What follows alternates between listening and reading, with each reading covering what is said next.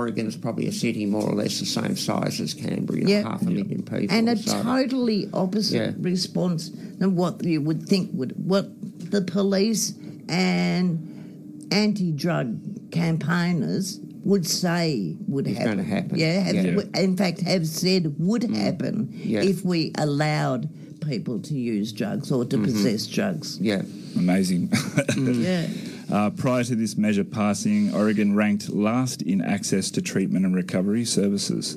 And yet, since the passage of decriminalisation, many local media outlets in Oregon have fixated on a lack of citations from police for drug possession under Measure 110. People found in possession of small amounts of all drugs receive a citation and a $100 fine instead of being arrested. This is a distraction and the wrong way to measure the program's success.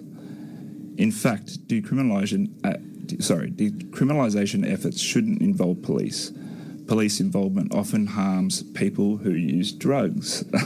Well, gee, that's a surprise. Surprise, yeah.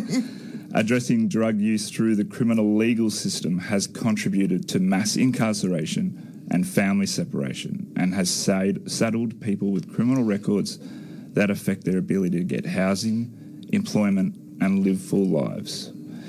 Yep. It has allowed public officials to neglect their responsibility to support people and instead inflate police departments to become military-style operations while continually divesting from health and support services that people desperately need. Even some police will tell you that their options for response are limited and that a different set of tools are needed. Since decriminalisation has taken an effect, in Oregon, thousands of harmful drug arrests have been avoided. And the thing they forget to say too is once you separated a family, you can never put it back together the same way. Never. So once you've taken the kids away, once the father or the mother has been removed, it's a little bit broken. Once you can't unbreak stuff, and families are a particularly good example of that. Anyway, the article goes on. Some call Oregon's efforts an experiment, but they are already grounded in evidence. They're largely based on the successful model adopted in Portugal over 20 years ago. Based, I might add. That's my saying, not them. Within a few years of implementing decriminalisation in Portugal, the number of people voluntarily entering treatment increased significantly, while overdose deaths, HIV infections, problematic drug use and incarceration for drug-related offences plummeted. And Portugal is not an anomaly. Many other countries, including Switzerland and the Czech Republic, have implemented varying degrees of decriminalisation with similar success. The logic is simple. When people are given access to health services and no longer fear being criminalised if they seek them out, they are more likely to do so. And if we address the full range of people's needs, including harm reduction services, housing, and even job assistance, versus just mandating abstinence, we're able actually to get people on solid footing and better address the underlying factors that contribute to chaotic drug use. We've seen this in Portugal and are getting a glimpse of it in Oregon. Even though Oregon's move is a huge step forward for the United States, there remains more work to do, such as removing quantity thresholds and police altogether, inclusion of expungement and resentencing for past drug arrests and convictions, and ensuring access to things like overdose prevention centres and safe supply. As we work to decriminalise drugs in other states and federally, these additional provisions, such as increasing the quantity of drugs that would qualify as personal possessions, should be strongly considered in order to truly embrace the public health alternative that this is meant to be. So decriminalisation is a shift that a majority of people would actually like to see. According to the latest polling, 66% of Americans support removing criminal penalties for drug possession and investing in health services. While Oregon may be the first in the US, it certainly won't be the last. And since this measure passed, we've seen over half a dozen states and Congress introduce legislation that would decriminalise drug possession. Amid the twin crises of overdose and criminalisation, we owe ourselves and our communities a different approach, one that empowers people to live healthy and free lives. Decriminalising drugs and creating access to care are necessary steps in that direction. Absolutely. And hopefully we'll be seeing this in Canberra sometime soon. Yeah, with any luck. Yeah, that would be a really, really big Review. big outcome. And we also, coming up later in the show, will talk about a decriminalisation bill that's coming up in Canada. Indeed. But we'll go to a song right now. Yep. And this next song is The Replacements with Left of the Dial. That was The Replacements with Left of the Dial. You're listening to News from the Drug War Front, brought to you by Karma and the Connection here on People Powered Radio 98.3 FM. And the time right now is 5 minutes to 11. All right, so on to the next story, and we've got the federal bill to decriminalise drug possession for personal use introduced to Parliament in Vancouver, is that right? In Canada. Canada, right. So two Vancouver Island MPs are asking the federal government to decriminalise drug possession in an effort to help families dealing with loved ones who use or are dependent on drugs. Courtney Albany MP Gord Johns introduced a private member's bill that was seconded by North Island Powell River MP Rachel Blaney that would decriminalise drug possession for personal use and expand access to harm reduction treatment and recovery programs and services. Mr. Johns said that we need to decriminalise immediately and save lives by providing access to a regulated, safer supply of drugs for users. Besides these necessary steps, this bill would also require the government to remove barriers to employment, housing and travel for thousands of Canadians by expunging their criminal records for simple possession of drugs. This shouldn't be a partisan issue. Since 2016, nearly 6,000 overdose deaths have been reported in British Columbia alone. In 2021, Vancouver, Toronto and the province of BC have all applied to the federal Canadian government to allow for decriminalisation of drugs for personal use. In 2021, the district of Campbell River had 403 reported overdose calls, a number much higher than any of the previous 5 years. Overdose calls across British Columbia were up 31% in 2021 over the previous year. Ms Blaney said, "I've walked with parents and heard heartbreaking stories of loss in our communities. No family should have to go through that. It's clear that the current approach isn't working. Experts are clear that this crisis needs a health-focused approach. People who use drugs should not be treated like criminals. They need better access to harm reduction and treatment, and I'm urging all of Parliament to act now and save lives." Well, what a wonderful bill.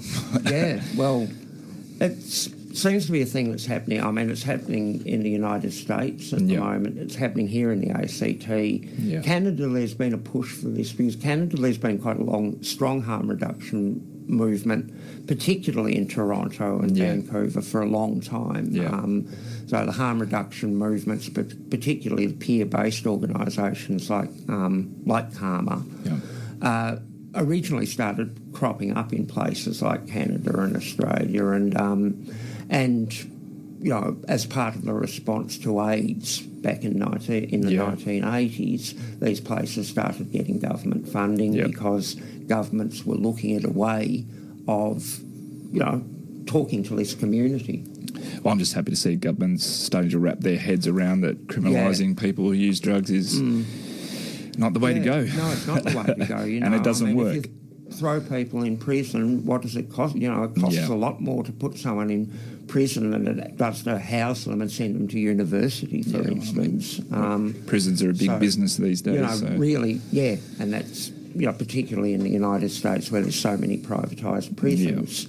And the people who own these privatised prisons pay money to lawmakers. You know, they essentially donate to lawmakers' campaigns to introduce tougher laws and introduce mandatory minimum sentences. They all seem to be focused around drug users. Yeah. Anyway, it's just about time to head off to the news.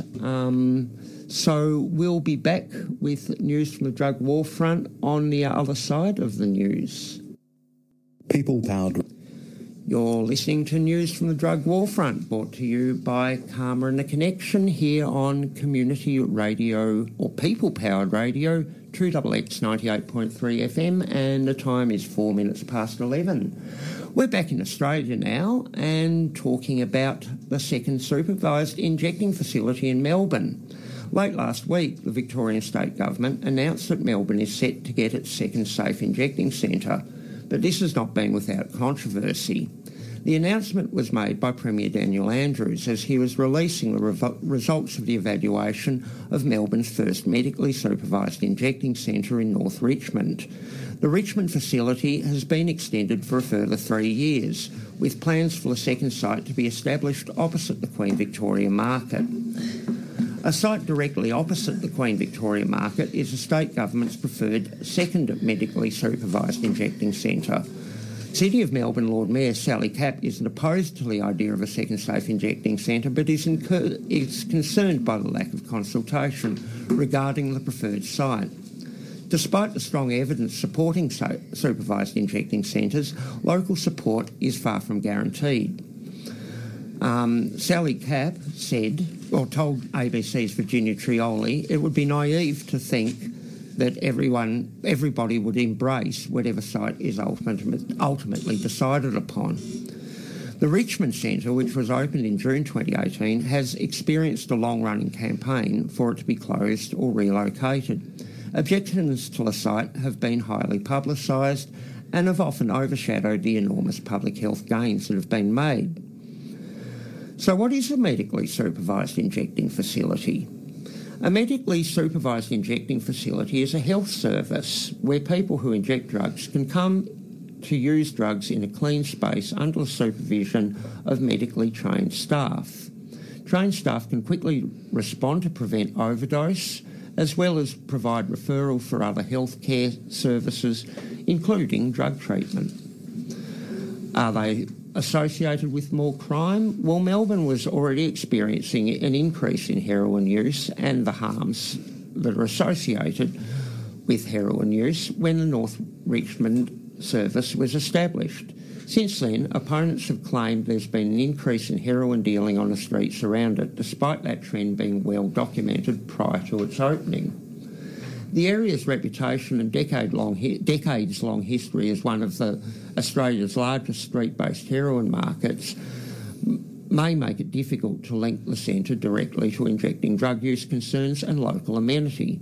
Further, the state's government's evaluation report shows conflict between community perceptions and crime data, with rates and types of crime in the North Richmond area appearing to be stable between October 2014 and September 2019. The exception was for offences relating to drug use and possession. However, a concern with drug-related crime is that the more effort police devote towards drugs, the more drug offences will be detected. This makes possession offences a particularly hard measure to interpret, given the strong media and police focus on drug use in the North Richmond area. The international evidence shows that rather than increasing drug dealing and crime, supervised injecting facilities have been associated with improvements in public order. Multiple studies show no association between supervised injecting facilities and changes in drug trafficking. Research also reliably shows that the establishment of these services is associated with a reduction in discarded syringes in the local area, which is an important issue for public safety. The Sydney Medically Supervised Injecting Centre in King's Cross has demonstrated local residents and business operators found clear benefits in public amenity indicators 5 years after it opened. Fears of increased crime and drug use appear unfounded.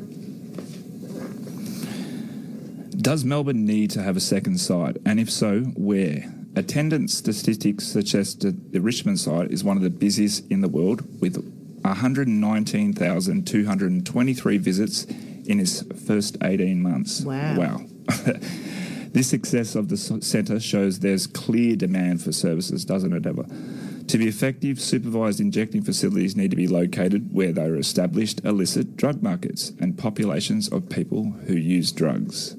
The City of Melbourne has the second highest number of public overdose deaths in Melbourne. As with the Richmond facility, the location was chosen because there's already a considerable amount of street-based drug use and related harm. Does the evidence show that supervised injecting facilities work? Supervised injecting facilities have been the topic of a vast amount of research over the past 20 years. The Sydney Medically Supervised Injecting Centre has collated more than 220 peer-reviewed research papers that document outcomes from supervised injecting facilities. When they say peer review, it's not actually what you think. Yeah, not our peer. It's peer reviewed by peers as researchers. Yeah. Mm-hmm. Peer researchers. Yeah. These published studies consistently show that supervised injecting centres are associated with reduced overdoses and mortality, in addition to reduced syringe sharing and reuse, which are important in reducing spread of bloodborne viruses. The need for these services has been highlighted recently, with even greater risks for people who use drugs due to isolation during the COVID-19 pandemic. This in addition to benefits for public amenity that are discussed above. Was the Richmond trial a success? The independent review into Richmond Centre found that there is clear evidence it's saving lives and contributing to other health benefits. In its first 18 months, more than 3,200 overdoses were safely managed. Wow. Yeah. That's a good outcome. Yeah. Including 271 overdoses classified as extremely severe and no overdose deaths. No, and that's really important. Yeah. Because in the United States, the way that they actually got to institute a safe injecting centre, was to call it an overdose prevention centre, because that was their problem at the time and still is. Yeah. The hundreds of like 100,000, as we reported in the story before, 100,000 overdoses in a 12-month period, and that's only in one area. Yeah. So that's how they've leveraged it over there. So and now, that's they've opened one up in Brooklyn. They want to open one up in all the other boroughs. They want another one in Manhattan, using that one title, in the Bronx. Certainly using that label has made it much easier for people, the local people, but in particular the people in New York, to consume, to take in as a legitimate service. Yeah. Yeah. If you build it, they will come. Staff have provided a range of other treatment services such as referrals for mental health and addiction treatment, with more than 13,000 occasions documented during the trial. Wow. Demand on emergency services has also decreased, consistent with the findings from the Sydney Medically Supervised Injecting Centre evaluation. The most recent evaluation shows a reduction in ambulance attendances due to overdoses in Richmond. This means that resources that would have been required to manage overdoses in the Richmond area are available for other medical emergencies. Yeah, that's really important. Yeah. Because, that was one of the things that's been a huge issue here, is that although you may ring 000 and while you're operating, with naloxone, then you will not really need the presence of an ambulance because you're able to use the naloxone, and that's really important because it's so expensive to send out an ambulance. And with ambulances lining up at accident and emergency because of the COVID that's right. pandemic, and in a lot of cases, people who probably should go along to hospital after they've overdosed are reluctant to do so because they don't want to cop a $1,500 ambulance bill. Absolutely, and if they're on benefits, they don't get charged that nonetheless, but they still are making use of a resource that they should not need to make a resource make use of that resource because of the use of naloxone, if they just would make that available more broadly. Yep. Anyway, it's time to go to a song, and this is Lord with Tennis Court. What have you done? You're listening to news from the drug war front, brought to you by Karma and the Connection on People Powered Radio 2XX. That and serves the me time right. is 17 minutes past 11. And that's been that little, what have you done? Surprise was from Marion because she's not watching what's going on. Just to round off that article that they were doing just before, sorry, Bryce and Dave were doing while I was busy satisfying my nicotine addiction. The next heading is good health outcomes but more work to be done. Although the review found a reduction in reports of public injecting, it concluded that there's more work to be done to improve public amenity. Importantly, despite a reduction in public injection, local people perceived that the amount of injecting equipment discarded around the centre had not reduced, nor did they feel safer after the centre opened. An extended trial proves an opportunity to further understand the impacts of North Richmond's medically supervised injecting room. Although the results so far are promising, some concerns remain regarding the high volume of attendees at the Richmond site. The addition of a second site in Melbourne may address these concerns, in addition to recognise that there are other areas of Melbourne that experience significant drug-related harms. A $9 million commitment to improving local amenity for Richmond residents has also been made, recognising that the establishment of medically supervised injecting room alone was not sufficient to address many of the long-standing local concerns, which makes perfect sense, really. And, in fact, if you provide only one medically supervised injecting site, you are, to be honest, inducing people to come into the community to inject safely, and that's not what we want to happen as in the range of things that outcomes we do want with MSIRs, with injecting rooms. Yeah. We don't necessarily want people to be drawn into the community. We do want them to inject safely. Yeah. The point of having a second one may well be that there are cohorts all over Melbourne. Yeah. So they shouldn't all be going to Richmond to be able to inject safely. If they at least provided one more, that would reduce the number of people that came into Richmond to inject safely. Similar thing in Sydney. People aren't going to catch a train in from Strathfield simply to use a safe injecting room at the Cross. No, and in fact they don't. And the problem with that is that they've still got problems with overdoses and with unsafe injecting and with unsafe disposal of used syringes and of high levels of provision of drugs. Yeah. So that's a real problem for them. And even after 20 years, the safety of that so-called trial, and that which is silly after 20 years, you would think it was totally established by now. They really haven't thought to make it an established facility and considered providing another one. It just seems...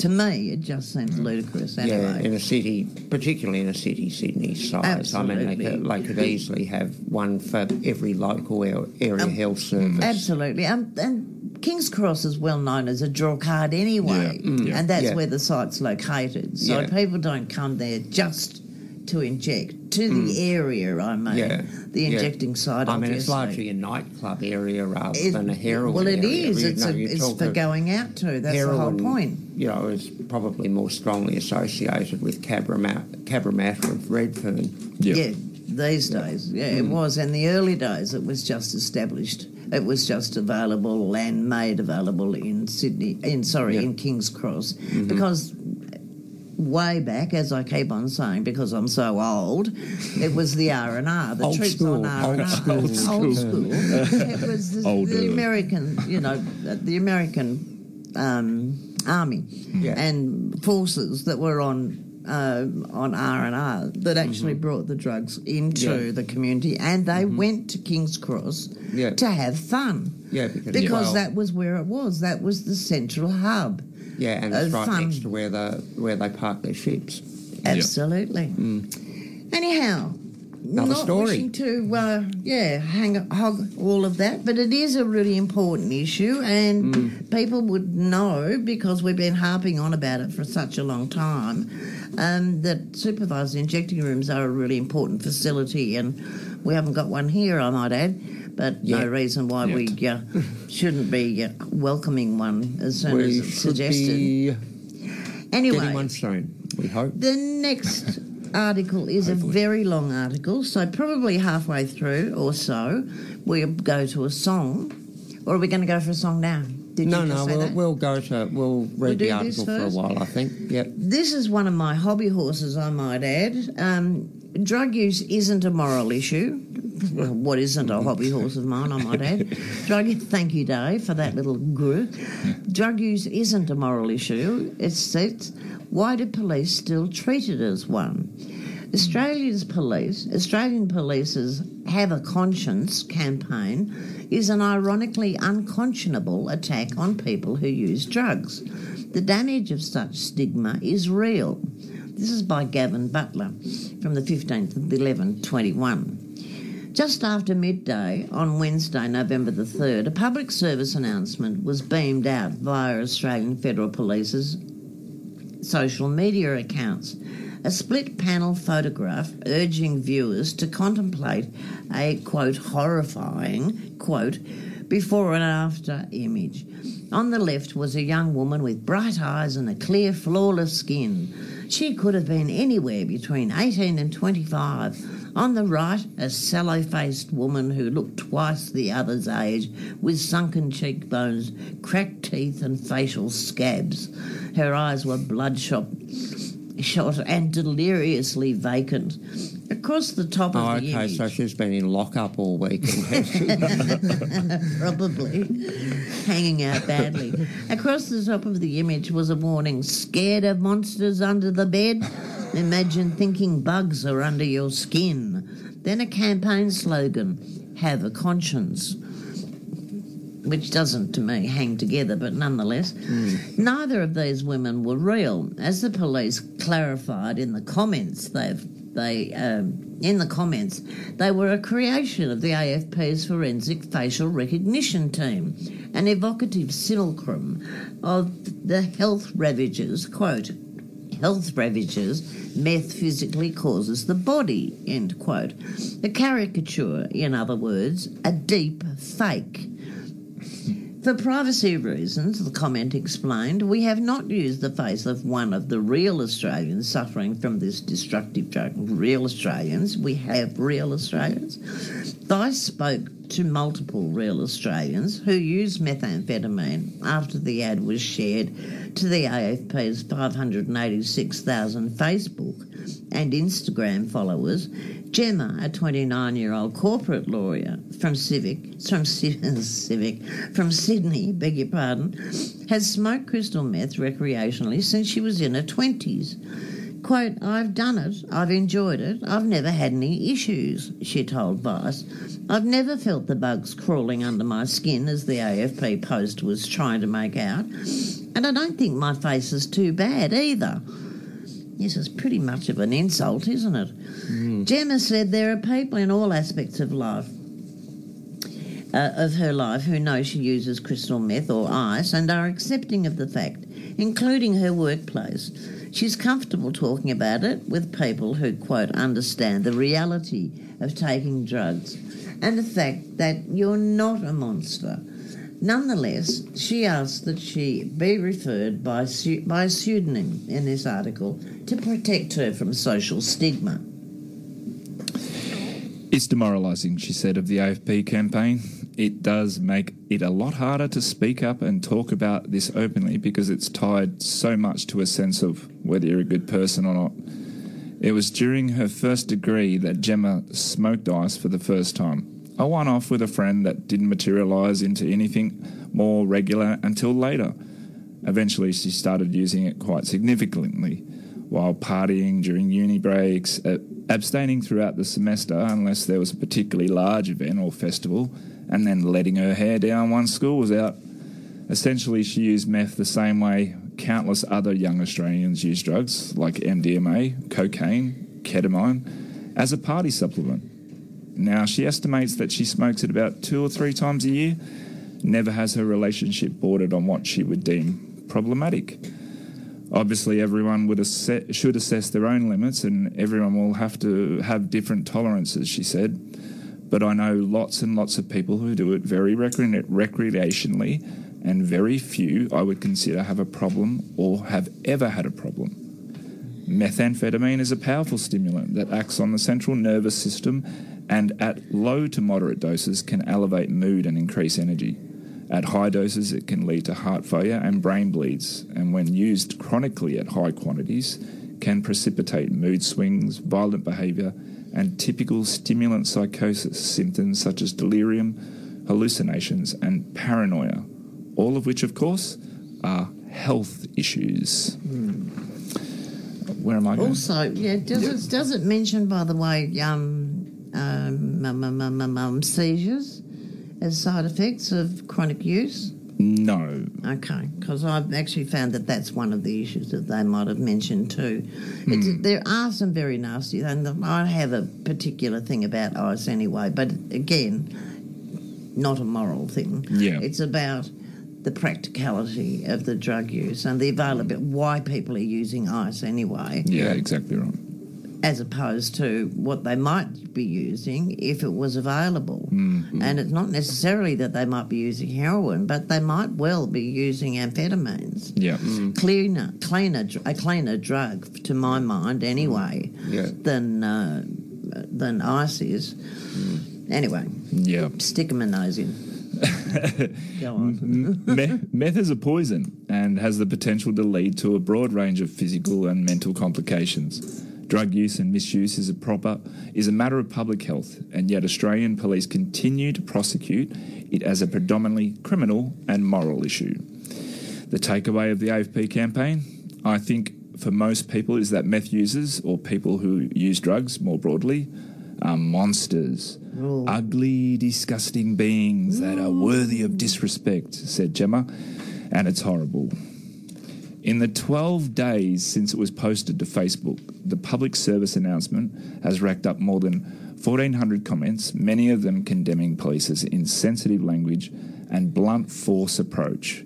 Many others applauding them and lamenting the fact that such horrifying people are being let out of prison and back onto the streets. Yeah, let alone the fact that they're already there. The AFP made a point of rolling out the fearsome doctored images around Halloween to highlight the real horror of illicit drug use. Not content with demonising people who use drugs for the act itself, though, they have a conscience campaign also seeks to hold them accountable for the litany of evils, wrongdoings and crimes against humanity, from sexual slavery to deforestation. According to a media release that the AFP